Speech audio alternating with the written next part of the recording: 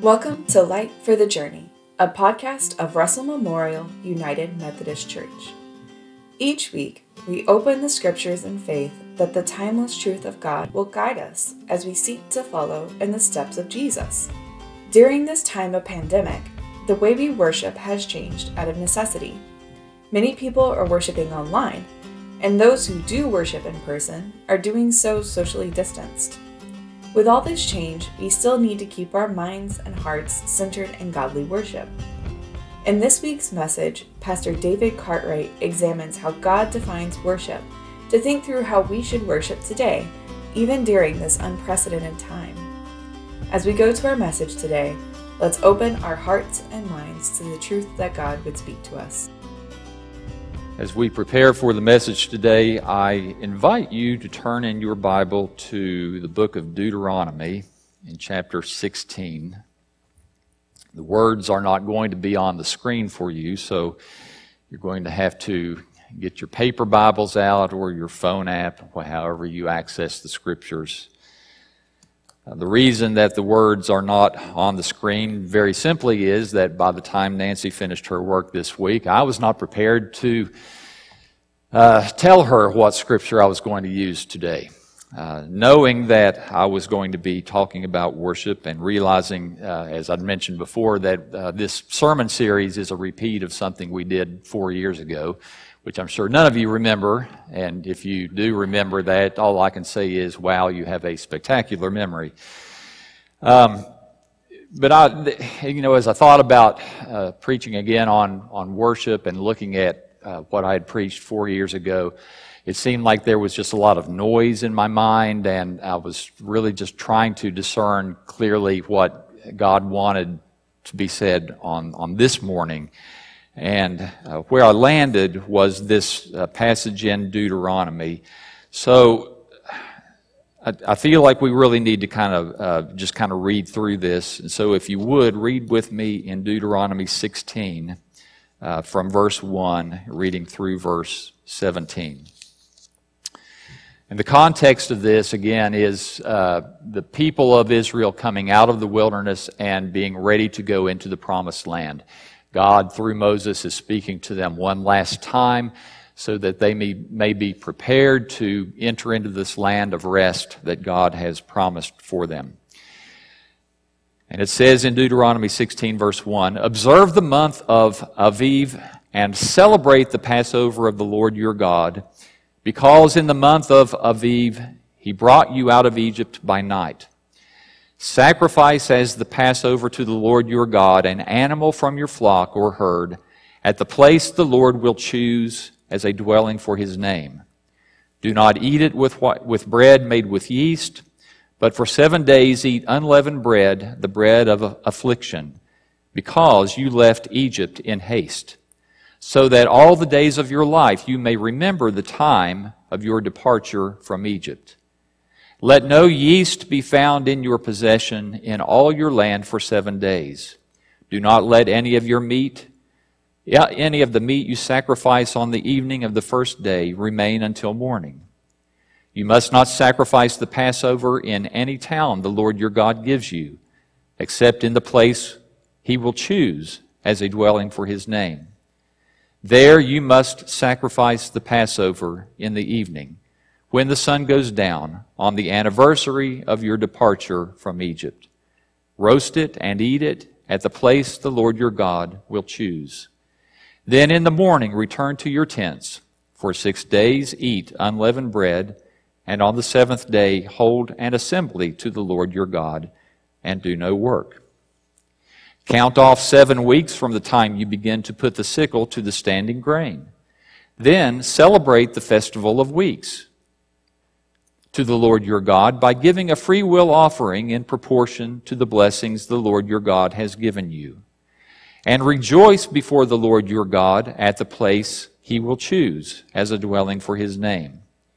You, your sons and your daughters, your male and female servants, the Levites in your towns and the foreigners, the fatherless and the widows living among you. Remember that you were slaves in Egypt, and follow carefully these decrees. Celebrate the festival of tabernacles for 7 days after you have gathered the produce of your threshing floor and your winepress. Be joyful at your festival, you, your sons and daughters, your male and female servants, and the Levites, the foreigners, the fatherless, and the widows who live in your towns. For 7 days celebrate the festival to the Lord your God at the place the Lord will choose. For the Lord your God will bless you in all your harvest and in all the work of your hands, and your joy will be complete. 3 times a year all your men must appear before the Lord your God at the place he will choose, at the festival of unleavened bread, the festival of weeks, and the festival of tabernacles. No one should appear before the Lord empty-handed. Each of you must bring a gift in the proportion to the way the Lord your God has blessed you. This is the word of God for the people of God. Thanks be to God. Let us pray. Gracious Father, we thank you for the gift of your word, and we pray, God, by the speaking and the movement of the Holy Spirit, that the truth of your word would find a place of lodging within our hearts. I pray, God, for the leading of your Spirit, so that the words I speak would be words of your truth, that they would be spoken in simplicity, with grace, so that you would accomplish in our midst your good and perfect will. For every good thing, Lord, that we experience now, we give only to you the thanks and the praise in the name of Christ our Lord. Amen. It may seem odd, of all the things in the Scriptures that we could point to talk about worship, or to use the Scriptures to find words of worship, to go back to the book of Deuteronomy. But I am well convinced that what we need foundationally to understand about worship is found in the Old Testament. I mean, there's plenty in the New Testament that we could read about worship. But friends, God has had a worshiping people for much longer than the last 2,000 years. And what God has set down for his people is important for us to remember. Now, we've gotten into this series to remind ourselves that there are certain things as followers of Jesus Christ that we practice. We intentionally do them because we recognize that in their regular practice there is a benefit for us. It helps us to grow, to be mature, and to be faithful as a follower of Jesus Christ. And one of those things that we do and have done throughout the generations is to gather for worship. And maybe sometimes we forget what that experience is supposed to be about and why we do it. And I think looking at this text in Deuteronomy 16 really does remind us of what God had laid down for his people when they were ready to go into a promised land with the identity of God's chosen ones. And so there are a few things that I want to lift out of this passage just to remind us about what worship really is about foundationally for us. The first one of those things has to do with a phrase that you would have heard repeated several times in that passage that we just read. And it's about assembling together. Okay?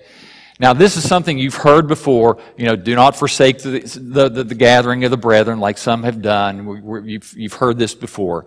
But I want you to notice how many times in this passage God mentions a place. Okay? And please forgive me, the verse numbers in this Bible that I'm using today are a little hard to pick up, so I may struggle to find them. In verse 2, God says, "At the place the Lord will choose as a dwelling for his name." Again in verse 6, "In the place he will choose as a dwelling for his name." In verse 7, "At the place the Lord your God will choose." In verse 11, "At the place he will choose as a dwelling for his name." Again in verse 15, "At the place the Lord will choose." Do you get the kind of pattern that's going on here? And then in verse 16, as a summary, "At the place he will choose." All of those times, that same kind of wording is just threaded in there. What is it exactly that the Lord is trying to set down? Well, at this point, historically, the people had no concept that Jerusalem would become that worship center for them. But we have to ask ourselves, was it really about the location? Was it really about the location? And I would contend to you that the location itself really was secondary. That the point God was trying to make, more importantly, was that your worship experience is not something that you're going to have just wherever you want to do it. What you're going to do in obedience to me is to assemble. It's not going to be private worship, it's going to be corporate worship. I've used that term several times, and sometimes people scratch their head because the term corporate doesn't sound like something you use in church, right? That's a business world term, but corporate simply means those things that we do together, okay? That's what God was establishing, that worship is something that is done when the people get together, and that is an essential part of it. If you were to read over in the 4th chapter of the Gospel according to John, it would be a very familiar text for us. Jesus and his disciples are traveling. They're going north from Judea up through the area called Samaria, and they encounter, if you'll remember, a woman by a well. The disciples had gone off to the nearby town. Jesus is out by the well. The woman comes out in the middle of the day, and they have this conversation. She's a Samaritan woman. He's a Jew. And in the midst of that conversation, you can read in verse 20 of that chapter and moving forward, that the woman makes this observation to Jesus. She says, you people as Jews say that Jerusalem is the right place to worship, but our ancestors worshipped upon this mountain. And we understand pretty clearly that she was meaning Mount Gerizim, which would have been in the area where they were. So, the Samaritans say that you worship on Mount Gerizim. Jews say you worship in Jerusalem. Which one, obviously one or the other has to be right, correct? But Jesus' response to her moves the conversation in a different way. He says, woman, I tell you that there is a time coming when you will worship the Father neither on this mountain or in Jerusalem. And then he goes on in the following verses to talk about the true worshipers, the ones that the Father is looking for, are the people who will worship, quote, in spirit and truth. And so he's kind of moving the conversation away from a conversation about being in the right location. Like location really wasn't the point of it all. Now, to my knowledge, I've never been to Mount Gerizim, although I have been to Jerusalem. I can't testify to you personally whether people do or do not worship on Mount Gerizim anymore, but I can assure you people still worship in Jerusalem. And some of those people are Christian. So what Jesus was indicating to her really wasn't that like there's a right place and a wrong place, and sometimes we get mixed up in that. But that the point was people were going to gather. And it was that spirit that brings people together in a sense of worship that was the important thing for God. And so when God speaks to his people ready to move into the promised land, in the text of Deuteronomy, it's not so much that he is saying there's going to be a right place and a wrong place. It's the reality that you're going to get together. You're going to come from all the different parts of your land. You're going to travel near and far, and you're going to get together. Because when my people worship, they're going to do it corporately. We, my friends, are among people who have been called to worship corporately. I had a conversation with a gentleman many years ago. This is a man who lived, he had a beautiful place up on top of a mountain in West Virginia. It was just a beautiful scenery. And he had been personally hurt by the congregation where he was serving. I knew essentially what had gone on with him. There was no doubt that what had been done against him was not right. He should have been hurt by it. But he really had removed himself from the church. And so as I visited with him and his wife, and I was having this conversation, he made this statement to me. He said, I can go right out here on my land, and I can worship God right here. And I can promise you, if I took you to where he lived, you would be able to stand out and go, yep, you could worship God right here. I mean, the vista is just breathtaking. The beauty of God's creation is all around. You could worship God right there. But my response to him, which hopefully came in the greatest amount of sincerity and graciousness, the point of it was, you can worship God anywhere, but you can't worship God by God's design unless you are gathered with God's people. Because that is the way God designed it. And so often we fall into this temptation that, well, I can worship God anywhere. You can worship God at home. You can worship God while you're driving down the highway in your car. Don't get too distracted. But God's worship by design is corporate worship. And we must never forget that.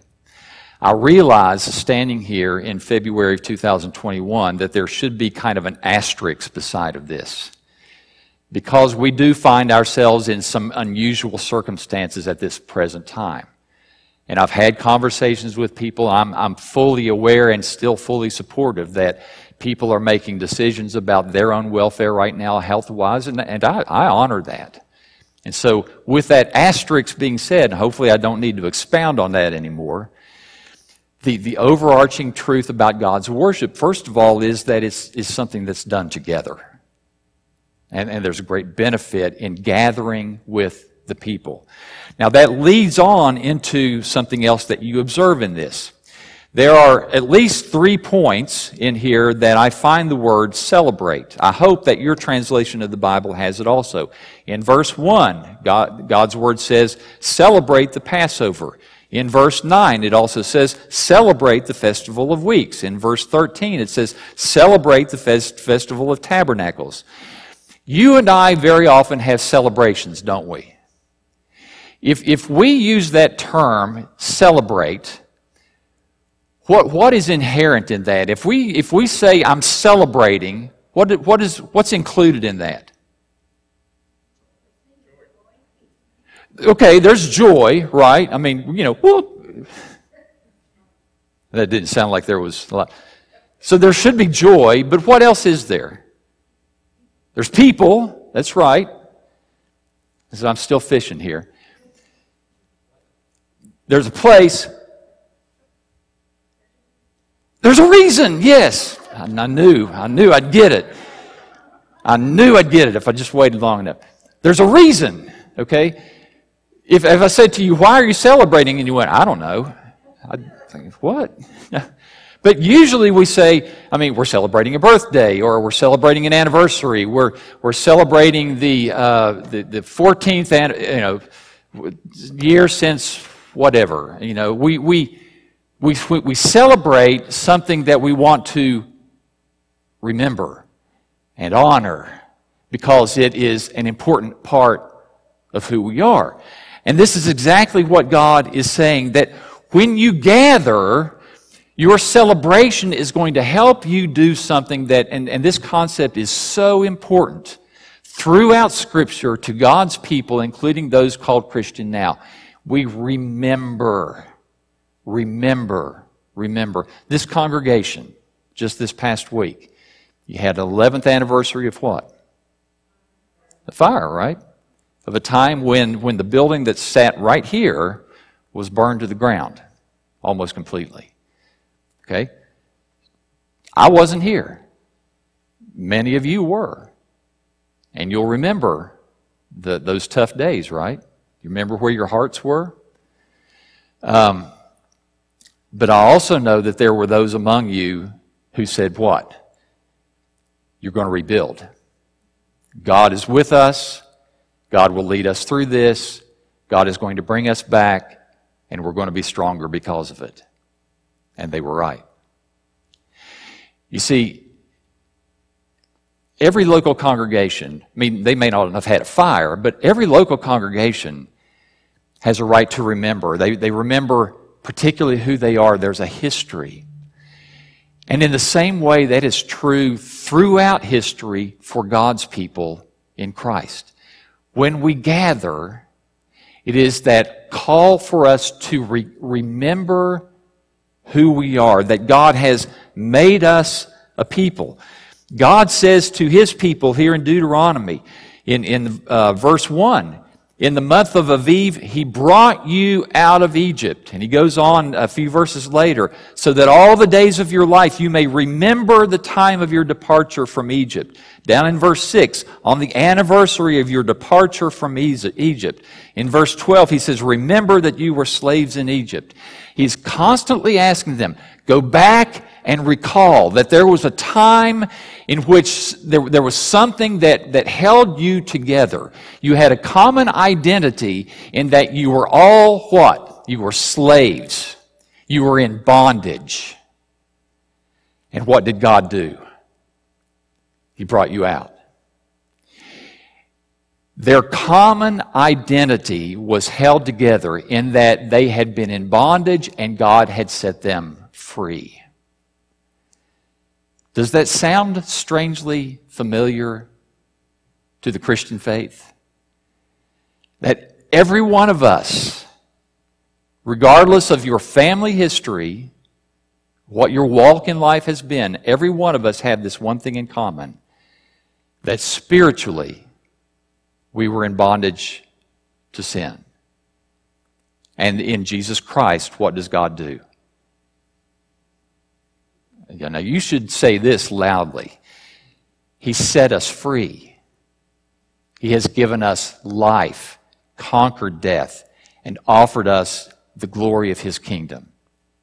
Okay? When we worship, every time we worship, we remember who we are because together we have an identity as God's people. This is what the Apostle Peter writes to his church when you read in 1 Peter chapter 2, verse 9, this very familiar verse where he says, but you are a chosen race, a royal priesthood, a holy nation, a people of God's own possession, so that you may proclaim the excellencies of Him who called you out of darkness into His marvelous light. Do you hear the identity in that? He is saying you're not just some random people. You are a people who have been given the best identity that I can give. Chosen, royal, holy, called together.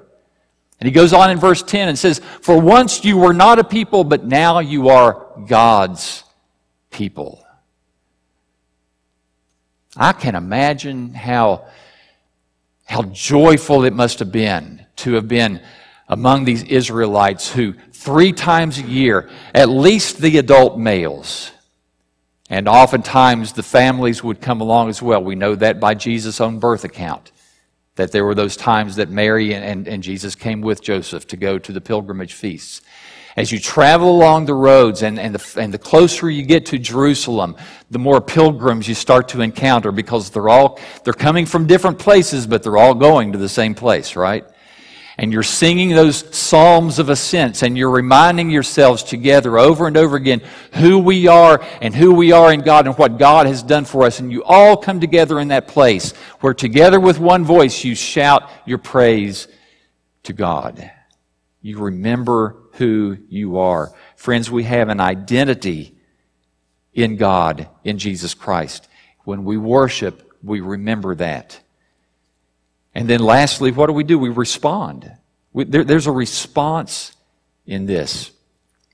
From verses 9 and 10, moving forward, God says through Moses here something here very interesting. He says, celebrate the festival of weeks to the Lord your God by giving a free will offering, and don't miss this phrase, in proportion to the blessings the Lord your God has given you. He says the same thing again in verses 16 and 17. No one should appear before the Lord empty-handed. Each of you must bring a gift in proportion to the way the Lord your God has blessed you. I love the way he wove that in. He didn't say, just bring something. He said, bring something in proportion to what? To what the way that God has blessed you. Which makes you think, that when we come to worship, first of all, and you've heard me say, if you've been around here much, you've heard me say this, that worship should cost something. No, I don't mean that we should be charging admission at the door. That is not what I mean. Worship is an act of sacrifice. The people of God historically had done that with a sacrificial system of bringing an animal or grain or something that had value to them. They surrendered to God as an act of worship. We don't practice those things necessarily anymore, although we still practice that giving of our money. We call it tithing, offering. But worship should always require that we surrender something. But we don't do it as a way of just, like it's not like we're paying God off. It's a recognition of what God has done for us. And it really makes us think, how richly have we been blessed by God's presence? How good has God been to us?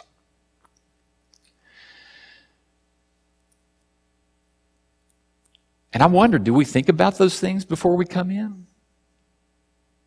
Worship is still described as a sacrifice of praise. The writer of Hebrews uses that language.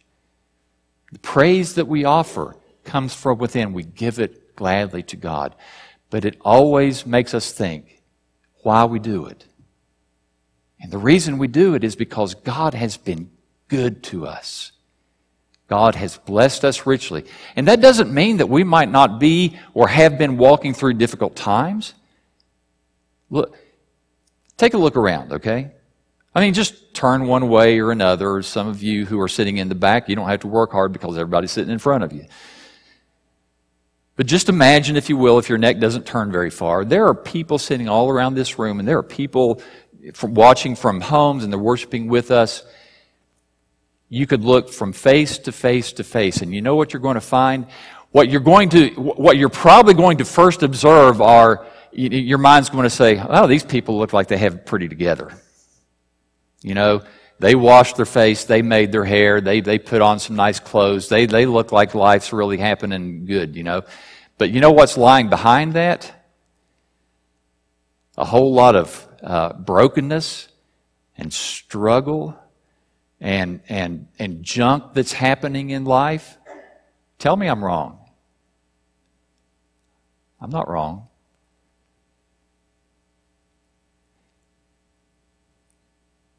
And even in the midst of all of that, the people still gather because we recognize that even in the midst of the trials of our life, God is good and God is faithful. And He does not allow us to go through difficult times without a purpose. He is always working something greater within us. Always. So what do we do? What is worship about? The people of God who have identity together, being together in spirit, that we might respond to God who has been faithful and good in the midst of our life. That's why we worship. Now, is there benefit in that? Sure there is. Sure there is. For one thing, it orients us to leave and to go about our week together. It really does. There's a world out here that is trying its best to get our minds oriented in all kinds of other ways. We come together for worship so that God can get our minds clear and straight once again, that we might go out as followers of Jesus Christ for His purpose in the world. We need that. There is great benefit for it. But my fear is that we lose that because worship, and there is no shortage of what you can find written about worship and said about worship. It's defined, it's broken down, it's analyzed, it's called one thing or another. And I fear we lose what's fundamental. by at least a couple of things. Okay, just a couple of observations, and I'm not saying that this is not like foundational truth from Scripture, but this is just personal observation. One of the things that I think causes us to get our minds messed up about worship is that we look at it as if it shouldn't be a habit. Now that might come across as an unpleasant word, you know. Well, you shouldn't have those habits. Really? Should you not have good habits? I mean, I could contend that. Don't raise your hand. Do you brush your teeth at least twice a day? Or at least once? And if you don't do that, just don't tell me. Flossing is recommended also. Would you consider that a habit? I mean, it is for me. It's kind of built into my day, you know. I don't get excited about it. Man, I can't wait to go brush my teeth again. It's just something I do. Why do I do it? Because I recognize that there is a benefit from it. As parents, we do that for our children, don't we? When your child says, I don't want to go brush my teeth, you say, you have to go brush your teeth. Why do we do that as parents? Because we are trying to instill in our children what they don't realize yet, that there is a benefit built into it. We don't say those kinds of things. We don't put down good habits. I never hear good habits. Well, I shouldn't say never, but seldom do I hear people putting down good habits. And yet, we say these kinds of things about worship. If someone were to say to you, I go to worship every week, you know what the pushback might be? Well, why? I mean, that sounds kind of legalistic to me. I mean, you know, why do you think you have to go every week? Why can't you just go whenever you feel like you want to go? Do you treat your other good habits like that? The things that you know benefit you? We don't. It doesn't connect. Now, should I feel like coming to worship? Well, okay, admit it. Not every Sunday morning do you really get up and want to go somewhere, right? But that's part of the sacrifice. Every one of you, even those who are watching at home, you sacrificed something to participate in this time of worship. Because you could be using the time to do something else. You could have slept in. You could get an early start on lunch. You go shopping.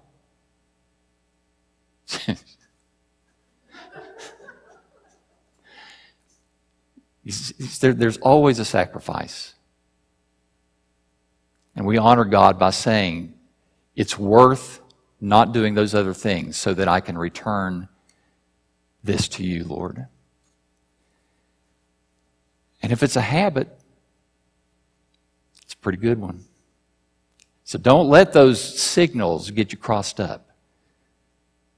That your regular participation in worship is a good thing, even if you do it when you don't necessarily feel like it. And of course, in our culture, the other thing that really gets us mixed up is that we fall into this trap of thinking about worship as if it is a product to be consumed. Well, you know, I really like that church and that preacher and that music program, and you know, because I can tune into them and it really, you know, and it's really the response and the way of thinking about it is hardly any different than going to a movie theater for a movie that you want to watch or anything else in our consumer society. But you look at what God described in Scripture, and there's nothing that depicts worship as if it is a product that is consumed. It is an act of obedience that overflows from the heart of people who recognize that God has called them and claimed them and infused their lives with His goodness. We do it because it is beneficial and it helps us to draw close. And I sure pray that we don't let those things of the world to get our minds mixed up about it. Would you pray with me? Father, we do thank you that throughout the ages you have called your people to worship. And it's with gladness, Lord, that we surrender our hearts to you today. Lord, I pray that as we just consider our practices, the things that we do, and the ways that we respond to you in worship, Father, I just pray that you would help us to have clarity about what worship is for you and to you, and that we might be able to do it, Lord, just in a way that honors you, and with a regularity, Father, that benefits us by drawing us close to you, infusing us with your goodness, making us strong to be faithful, that we might bring you glory in our walk. We thank you for this time, for calling us, and especially we thank you for Jesus, without whom none of this would be possible or even reasonable. We give you praise and glory, and we do it in the name of Christ our Lord. Amen. We're glad that you chose to spend this time with us in God's Word. You can catch our worship services online at www.rmumc.net. May the Lord grant you the light of His truth as you journey through this day.